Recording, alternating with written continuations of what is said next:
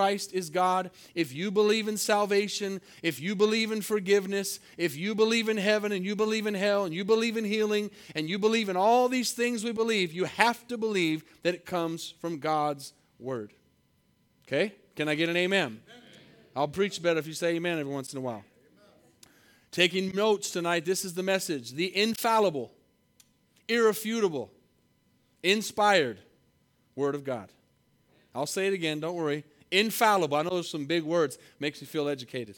Infallible, irrefutable, inspired word of God. Those are three very, very important words. Because you know what I think a lot of times? Because the gospel is so simple, I think a lot of people think that we're dumb because we're not educated if we believe in God.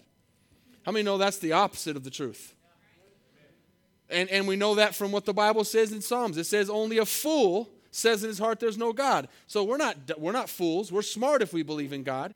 And we have a source tonight that tells us that God is real, and it has withstood the test of time. And I'm going to look in 2 Timothy in just a second, chapter 3. But I was telling the guys in discipleship this Friday, I want you to think about this. This is what's amazing. We kind of got into this a little bit on Friday in discipleship.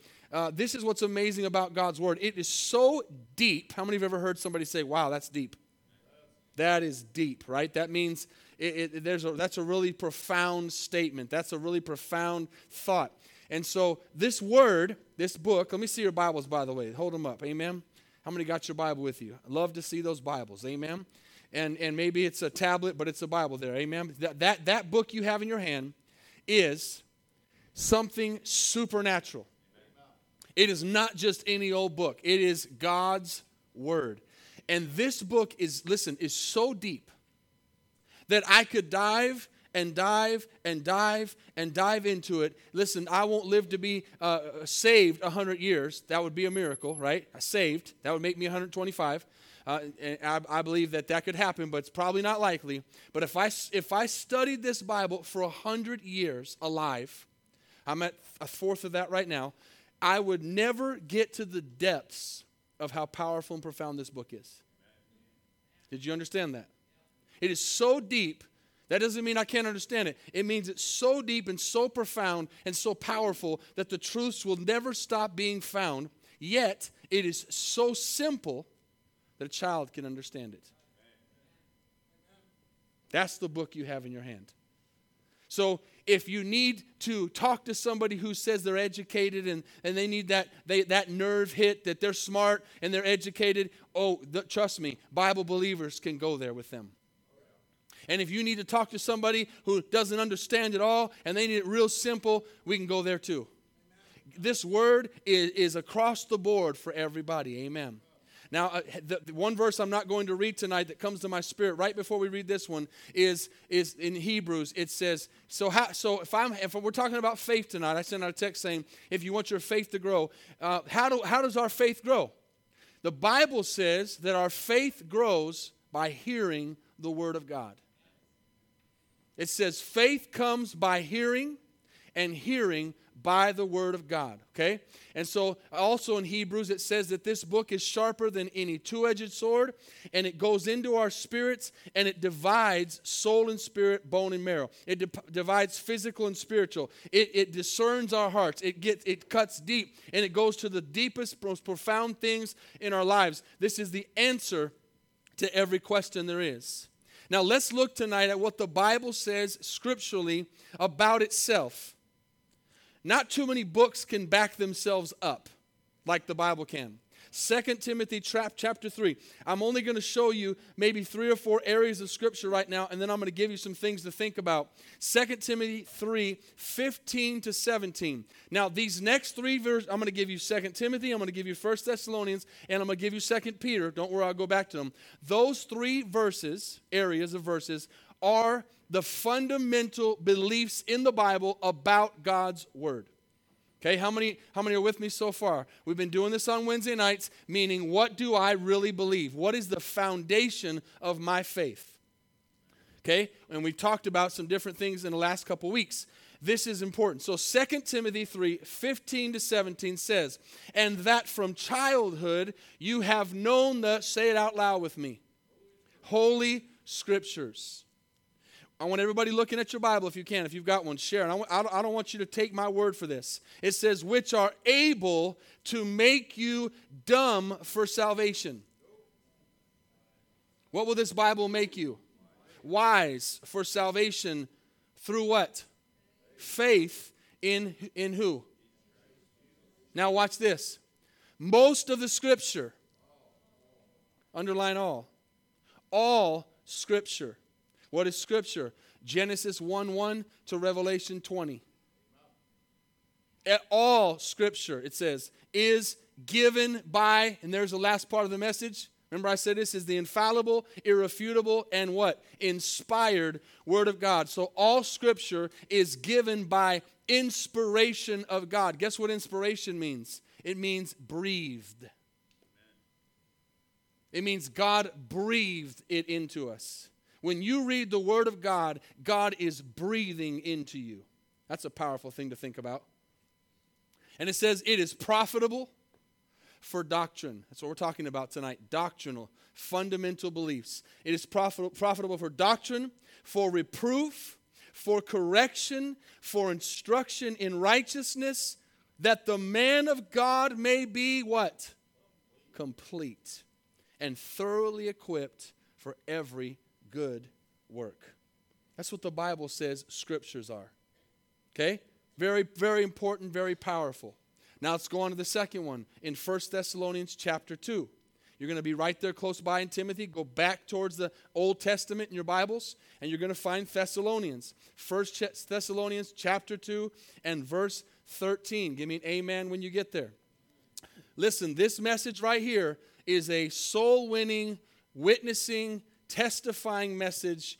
Good notes are going to help you witness to people with this message. I'm telling you, we need this understanding, not because we need to defend the Word of God, but because people need to know we're not just blindly believing something. We're believing something that is powerful and real. 1 Thessalonians 2, verse 13. Watch this. For this reason, we also thank God without ceasing, because when you received the word of God, which you heard from us, this is powerful, you welcomed it. Now I'm going to have you stop for a second and just look at me for a second. Here's the question. How do I know this is God's word? How do I know that this was not man-made? Now man was involved, but how do I know this was not man-made? How do I know that these scriptures I'm reading are not interpreted by man? That's the question that people have, and that's the thing people say. Can I see your hand if you've ever heard that from somebody? Man manipulated, man did this, man did that. How can we, and this is the question. But watch, now I'm gonna confirm this in a second, because you might still be saying, well, that's still man's words. We'll get to that in a second. But watch what he says, okay? He says, when you received the word of God, which you heard from us, you welcomed it not as the word of men. What does that mean? Does that mean man didn't write it? No, man wrote it down. But it was inspired by the Holy Spirit of God. Okay? That means that God's hand could God have just dropped the notes on the book? Yes, of course. But if you look at history of the Bible, God's always used man. God's always involved us. That's the way he chose to do it. And so man wrote it. But it was not a man saying, let me write this down and see how this goes. And I'm just going to interject something here that we talked about on Friday in discipleship. I want you to think about this, and this is later in my notes, but I'm going to throw it out now. Reminder, write this down too. The Bible took 1,600 years to write. 1,600 years from when Job was written. By the way, a lot of people don't know Job was the first book in the Bible written. Doesn't mean it was before Genesis, but it was the first book written. From the first dotted letter, dotted I and cross T in the Bible to the end, it took 1,600 years to write this book. That's a long time. Over 40 different authors wrote in it. Over 40 different authors. And there's 66 books. I want you to write that down. 66 books. Not 72 as some Bibles have. Not 50 as some Bibles have. Not the Bible and another testament of the Bible or another book that's been written. You don't add to this book. You don't take away from this book. The Bible says if you add to these words, the plagues of the Bible will be added to you. If you take away from these books, your name will be blotted out of the book of life. Listen, that's some serious words. There's 66 books in the Bible. Some of you are saying, how do I know there's 66? We're going to get to that. But I want you to understand something. 1,600 years. Now, I told the guys, can you imagine, there was about 20 of us there, 15 or 20. I said, can you imagine if I asked all of us to write a story over the next couple weeks? How that would turn out? Think about it.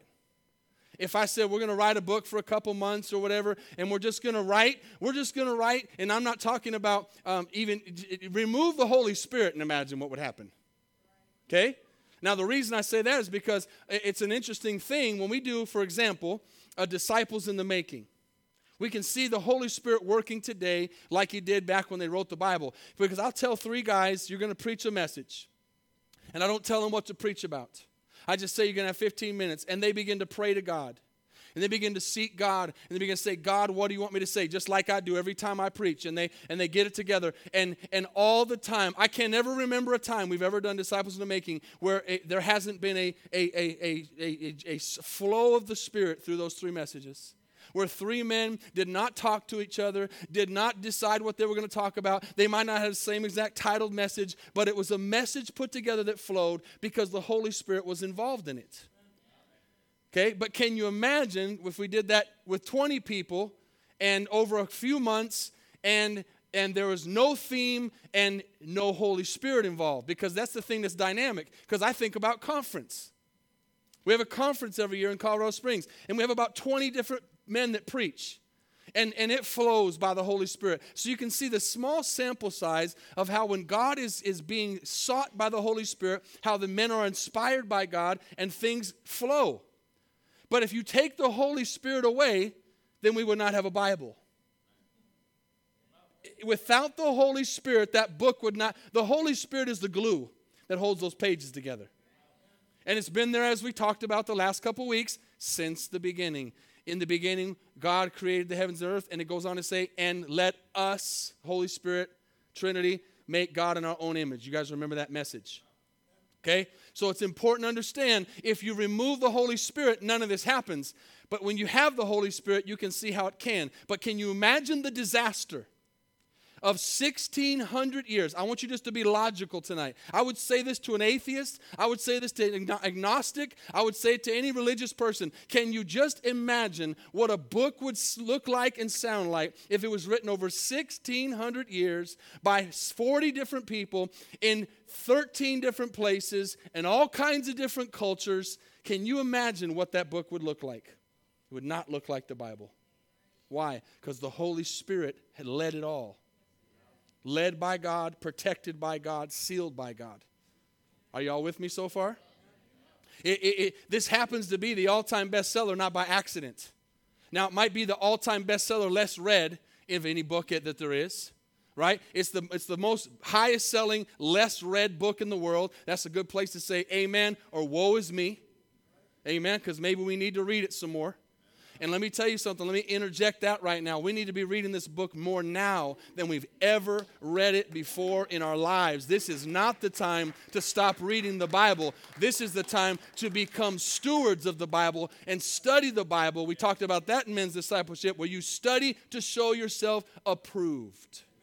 You're not just coming in here. It blesses me when I see on the phone app at night, when I read the Bible sometimes, at night when I read it before I go to bed, and I see people that I know from the church that have read and they've highlighted scriptures, and it excites me to see that. Because you're not going to make it if you just read the Bible when you come into this service. You've got to study the Bible for yourself. You've got to be able to rightfully divide the Bible for yourself. And well, what do we believe on this? No, I'm not talking about being a new believer and learning. I'm talking about being lazy and not studying the Word of God for yourself. So let's get back here. and finish this. He says, you welcomed it, right in the middle of 13, not as word of men, but as it is in what? Truth. The word of God, which also effectively works in you who believe. Powerful scripture. One more scripture tonight. 2 Peter chapter 1. Go to the right. Go towards the end of the book now. 2 Peter chapter 1, verses 20 and 21. And then we're going to move on, and I'm going to tell you some things, just some really powerful things to think about tonight. I mean, amen when you get there. 2 Peter chapter 1, verses 20 to 21. All right, everybody there? Knowing this first, that no prophecy of Scripture is of any private interpretation. Here's what men says. Oh, man interpreted that. That's man's interpretation. That's man's manipulation. Man has done this and man has done that. You, at the end of the day, need to make a decision. Do you believe God or do you believe man? That's a question we need to ask ourselves. And we really need to ask it. Not like just to do it, but to answer that inside.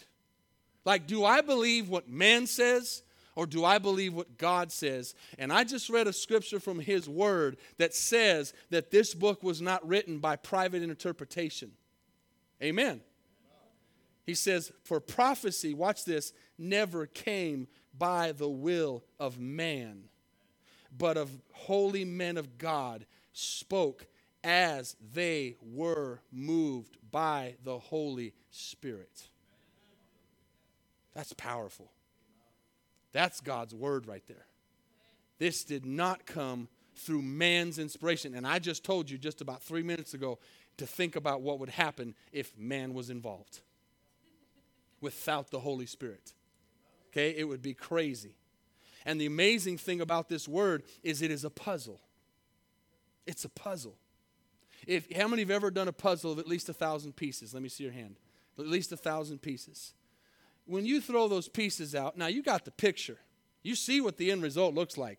And you throw those pieces out, you can get real discouraged real fast. Right?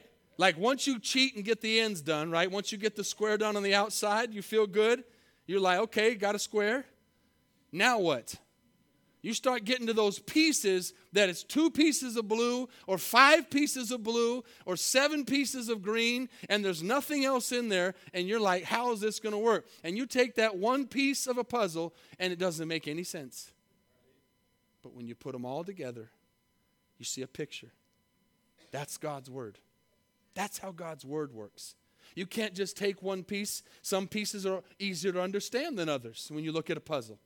If it's a house or a car or whatever, you got some form there. But if it's a sky, you don't have any form, and so it's a little harder. That's kind of how Scripture is. There are some Scriptures that are easier to understand, easier to see what they mean than others. But the bottom line is, this book was written as a puzzle, not for us to be putting it together and be frustrated, but that's how he wrote it, because he wrote it over 1,600 years.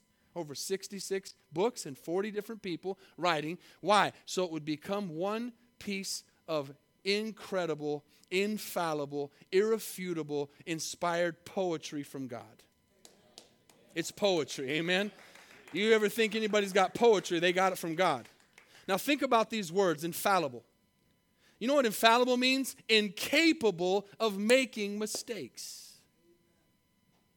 Is this God's word? It's incapable of making mistakes. It's unerring. It's unfailing. It's faultless, flawless, impeccable, perfect, precise, accurate, never failing, always effective.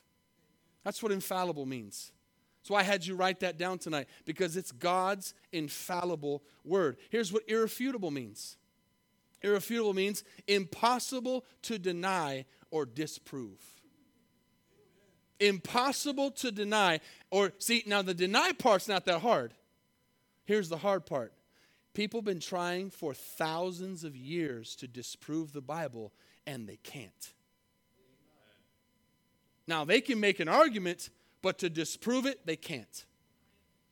And as we know, just recently, in the last few years, if you remember the movie Case for Christ or the book Case for Christ, great example of somebody who is trying his very best in all the knowledge and education he has to refute Christianity, to refute the Bible, and what happens?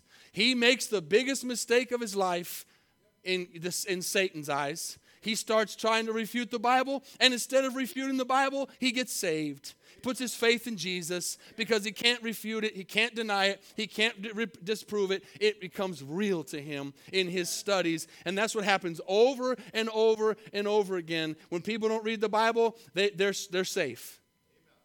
But once you start reading it, it's indisputable, undeniable, unquestionable, beyond question, beyond doubt, conclusive, definite, definitive, decisive, certain, positive, sure. That's what irrefutable means. I know you're not going to get all those written down. I already wrote inspired. You can look in the dictionary. They already wrote inspired, and it's God-breathed. Now, listen to this. This is a statement many of you will know, but I want to say it for tonight before I give you something I've never talked about before that's really powerful.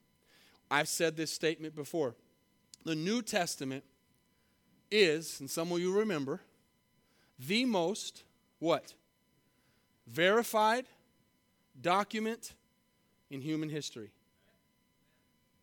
Hands down. You ever heard that saying? Hands down. Ever heard the word landslide? The validity of the New Testament alone is landslide, hands down, easy, the most verified document in human history. And that's historical. You can go to the bank with that and cash that check.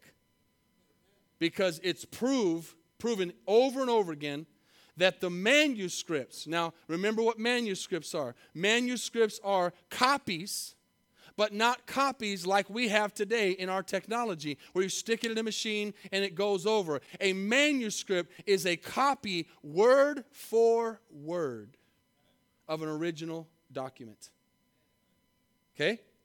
So what that would mean is tonight, for example, as we're going through this message and you're taking notes of everything I say, you're writing it down. Everybody's writing down. Now that's hard in notes. I'm giving an example. You're writing those notes down. You're writing those notes down. Or you could write off an accident you saw or thing that happened or a movie you saw. Whatever it is. Doesn't matter the example. The example is everybody's taking notes. And there would be, from this message, I have the original copy. I have all of my notes here, and this is the original. Okay? And somebody here is doing a really good job of taking notes, and you might get 80%, just as an example, of what I said verbatim, and then I would give you mine, and you would compare yours to mine, and all the places that you missed, you would make a manuscript, and you would write down all the places that I said that are word for word from one of my messages, and then you'd say, okay, I missed that, let me get that in there. Or I forgot that word, let me get that in there. And then you would make a manuscript, you would make a copy, handwritten, that's what a manuscript is, of exactly word for word what was said. Now, before somebody else could have a copy, they would have to copy it word for word as well for it to be considered a manuscript. Guess how many copies or manuscripts, handwritten word for word, there are of the New Testament? 25,000. Now, that number might not blow you away, but it will blow you away. And what that means is, and this is the most important part, there's about 9,000 written in a certain way. There's about another 10,000 written in one way. But the most important one is that this New Testament was written in Greek. Greek. Okay? So even though there's 25, are y'all with me? Even though there's 25,000 original copies, meaning word for word, it's not considered a manuscript if it's not word for word. After those 25,000, there's actually 5,800 manuscripts documented by history, not by me, of the Greek text. Okay, 5,800. Now, why is that so amazing? Some of you might remember this, some of you might not. The second most documented book in history is Iliad by Gomer, which is a book that's very read in college. If you went to college, you might have read that. You can check this scientifically, historically, however you want. It's the most documented book outside of the New Testament. Guess how many manuscripts it has? 200. 200 to 5,000, 500, my bad. 5,000, which means it's 10 times less than the New Testament. 10 times less. That should be increasing your faith. That should be getting you to believe. I don't just believe this by faith. I believe in something that's real. I believe in something, because let me tell you something. That was a revelation for me. Growing up, I believed because I was told. And that's okay. But as you get older and you start to study the scriptures for yourself, I got to a place where I started studying not by what was told to me, but I started studying, thinking, well, what's their thought? What's the other side of this? And trust me, there's no problem in doing that, because God is a big God and He can handle it Himself. You can do all the questions you want. And a lot of times when I'm studying or I'm doing something, I want to go to the other side and say, well, what if? And then you go find a book like this, 500 and something manuscripts being the highest. Now, below that, let me read this real quick. This is important. Don't turn me off. Can you give me a few more minutes tonight? Because I haven't got to the best part yet. We're going to save the best for last. Listen to this carefully. So just a few names. Some of these names, honestly, they're too big to say, and some of them I don't know because I'm not the most educated person in the room. But there are a few names that I recognize. Just to give you an example, we have historical books, and I know most of us have heard of Julius Caesar. And most of us have heard of Aristotle. Okay? How many have heard of those two people? There's other names here, but I just want to hear the one. Okay, everybody's heard of those names. Aristotle, Julius Caesar. They're big history. Guess how many manuscripts they have? 12. 12. 12. Just 12. 12. You're like, 12? Really? Seriously? You're not even in the game, bro. You're not even in the game. Get lost. Come here, Iliad. You can play. You can play the game. You're going to get slaughtered, but you can play. Those other guys, Aristotle, get lost, man. 12 manuscripts. And they're considered, here's what's funny, they're considered so amazingly historical. Isn't it amazing how hard it is to believe truth? Even though we have so many manuscripts of it. And then there's some other names, like I said. But those are some of the greatest figures of the writings from history. And they're not even in the game. Now, this is what I really want you to write down. I want you to write down 6 things. This is gonna excite you. When I get to the 6th one, you can come, Kristen. I usually have Kristen come up at a certain time to play, but I want to get through these, okay? Y'all with me? These are going to excite you. 6 E's. 6 E's. E that verify the New Testament being real, okay? And watch this. Number 1, early. Write that down. Early. Early. What does early mean? All the documents of the New Testament were written before 70 AD. Okay? That means within 70 years of it happening, they were written. 70 years after the crucifixion, the resurrection, and all these different things that were written in the New Testament, within 70 years they were written, meaning that early means this shows proof, because a lot of these other ones I was mentioning take hundreds of years to be written. What does that mean? That means the further you get away from the original manuscript from the event makes it harder to believe. Okay? If I tried to write a book today, right now, without any history to go with it about something that happened 1,000 years ago, it'd be real difficult for anybody to believe me. You're 1,000 years removed from that. Are you following me? What 70 years means is that's somebody's lifetime. That means that the New Testament was written early. Okay, that's important. This is going to have a flow in a second. It's going to make sense. Early. Number 2, eyewitnesses. These are all E's. And as I'm saying them, I want you to think about them tonight. Eyewitnesses. What makes something valid? Eyewitnesses. Right? We know, without saying what I'm going to say here in a second, we know, for example, that Jesus appeared to over how many people when he rose from the dead? over 500 people. Okay, but that's a different example. I'm just giving you an example of the fact that 500 people saw Jesus with their own. It says over 500, and when we know the way the Bible mentions numbers, it could be a lot more than 500. Okay, but here's something interesting. 140 eyewitnesses are recorded in the book of John and the book of Acts. What does that mean? That means out of these 140 eyewitness accounts, it means that they saw something and it was verified by somebody else, like, hey, I saw you at church the other night. I know they were there. Y'all with me? Isn't that what happens in court? An eyewitness? Someone gets on the stand and says, I was there, that person was there, that person pulled the trigger, that person hit that person, right? And then somebody else says, hey, I was there, and the one that says he was there, and he saw what he says he saw, and it verifies like that. And in the book of John, there are, where's my notes at? Which page am I on? There we go. In the book of John, there's 80 eyewitnesses, and in the book of Acts, there's 60 eyewitnesses. These are just accounts where it was verified by more than one person, okay? Number 3.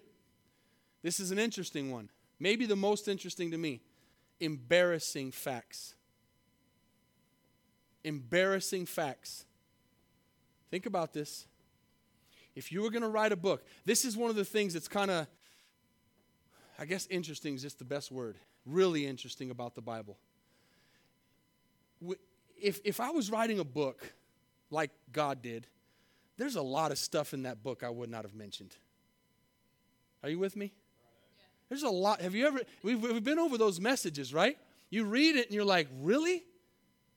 God told a man to go marry a prostitute? Are you all following me? You're still here, right? This is important. It means that he did not leave stuff out because it was embarrassing.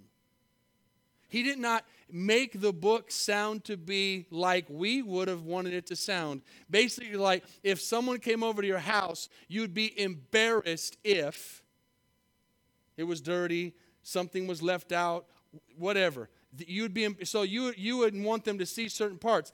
Or if you're telling your testimony, you'd be embarrassed to say certain things because you wouldn't want everybody to know that. Well, God in His Word didn't leave any details out. Are you following this? This is one of the reasons that validates the Bible. And here's a couple more examples. I want you to think about the time when it was written. Jesus calls Peter Satan. That's weird. I wouldn't have probably put that in the book.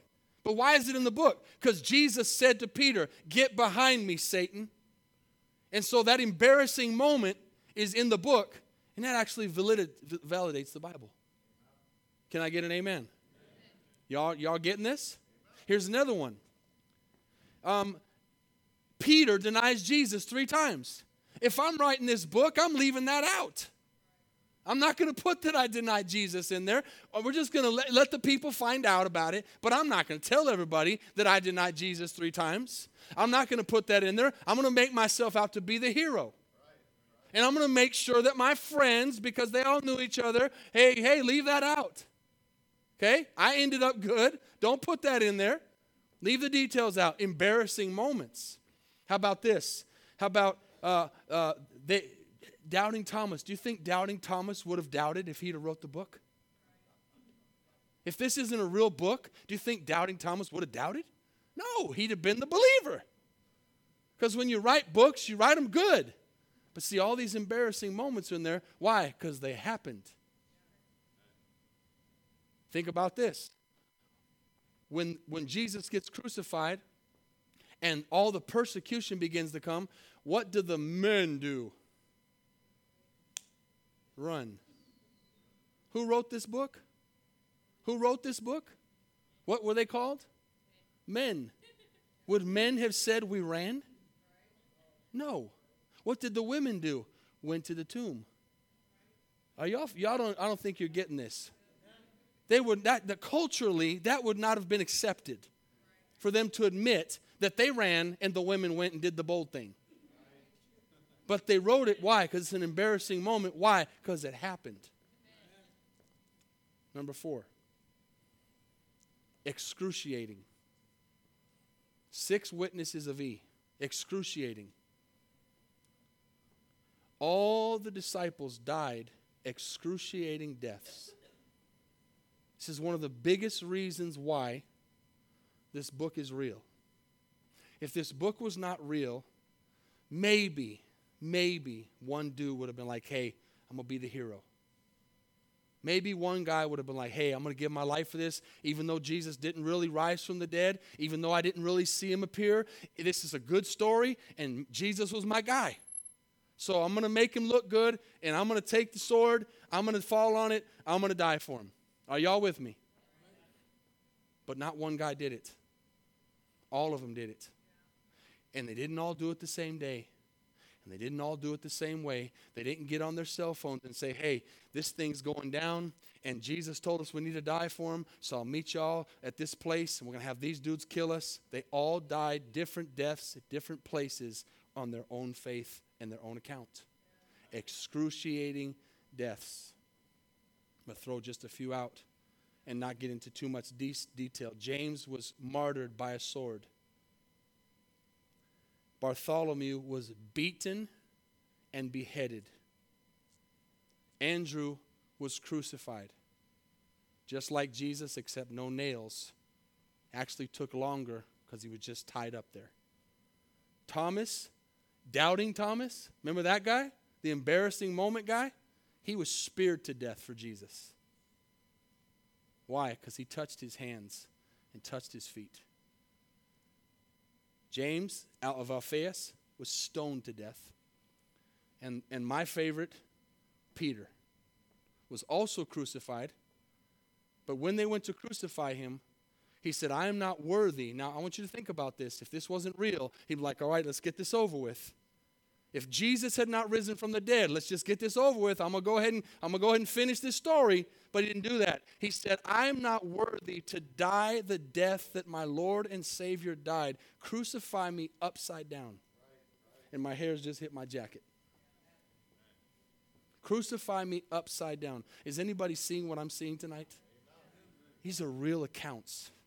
It's one thing to say, okay, we're going to fall on the sword. We're going to go through with this lie of deception that we were taught by Jesus. It's another thing to say, I'm not worthy to die like that man that is my Savior. Crucify me upside down.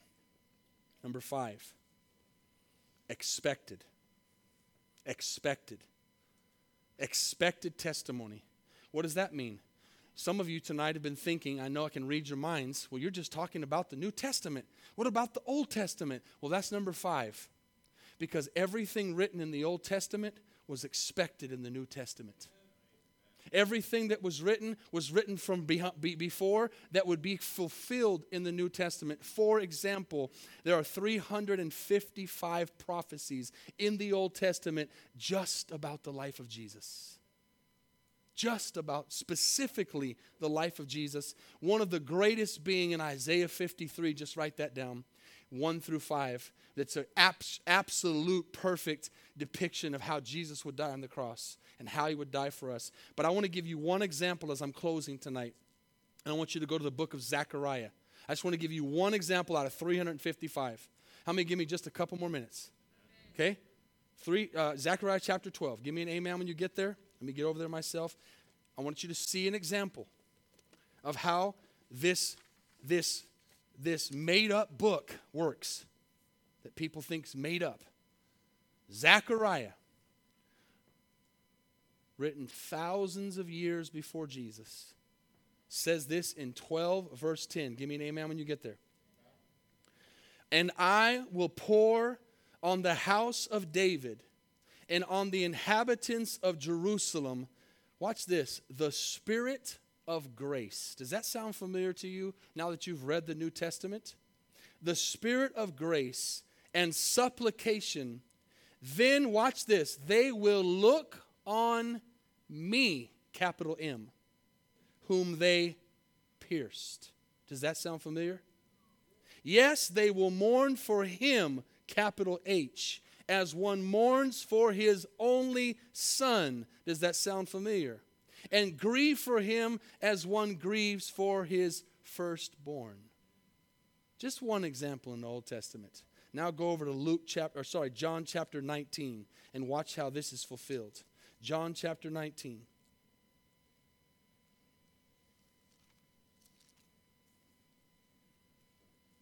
Give me an amen when you're there. Actually, 36, if you want to just see that, 36 is, write this down in your Bible right there in 36. I've got this written down in mine. If there's room on the top or the bottom or the side, write down Psalms 34, 19 and 20. Just write that down.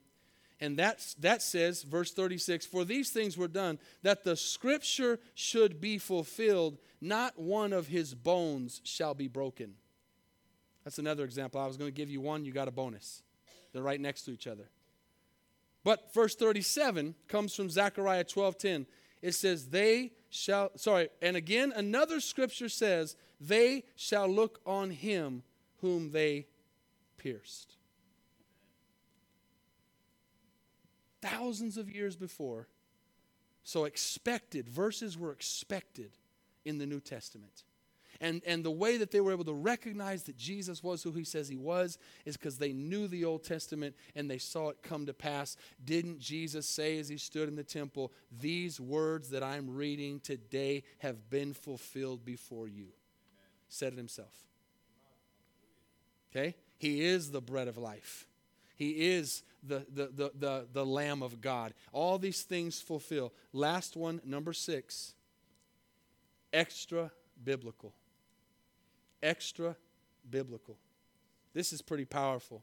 There's at least 10 ancient. Now this is kind of, here's the thing. If I toot my own horn, a lot of people are really good at tooting their own horn. Like they can talk about themselves all day long. But what makes something really valid is when somebody else says, yeah, that's true. Yeah, that thing they're saying, yep. As much as I hate to admit it, that happened. 10 ancient non-Christian books were written after the resurrection of Christ within 150 years.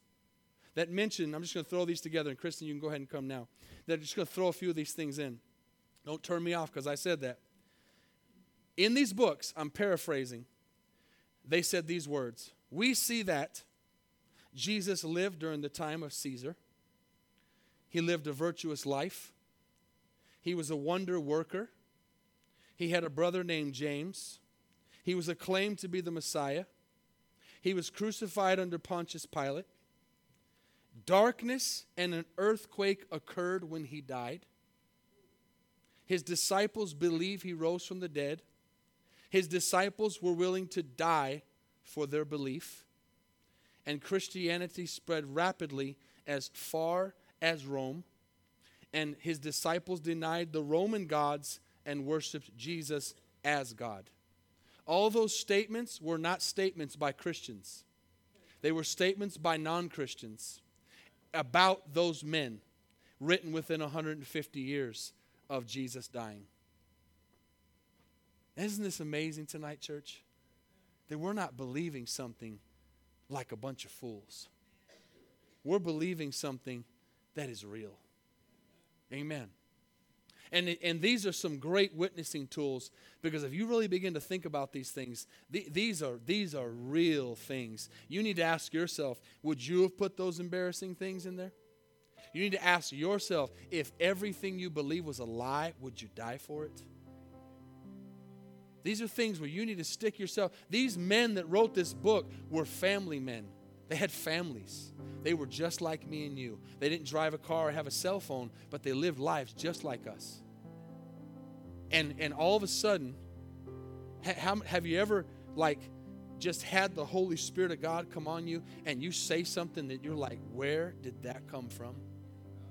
Or you do something that you knew was not in your power. Or you have a thought that you're like, man, that was God, right? Or you do something that you say, I would never have done that if it was for me. Maybe it was a move of compassion or help somebody. Those are just some examples of what happens when God comes on you. Everything those disciples did was because God had come into their lives. And he had changed them. He had transformed them. He had set them free.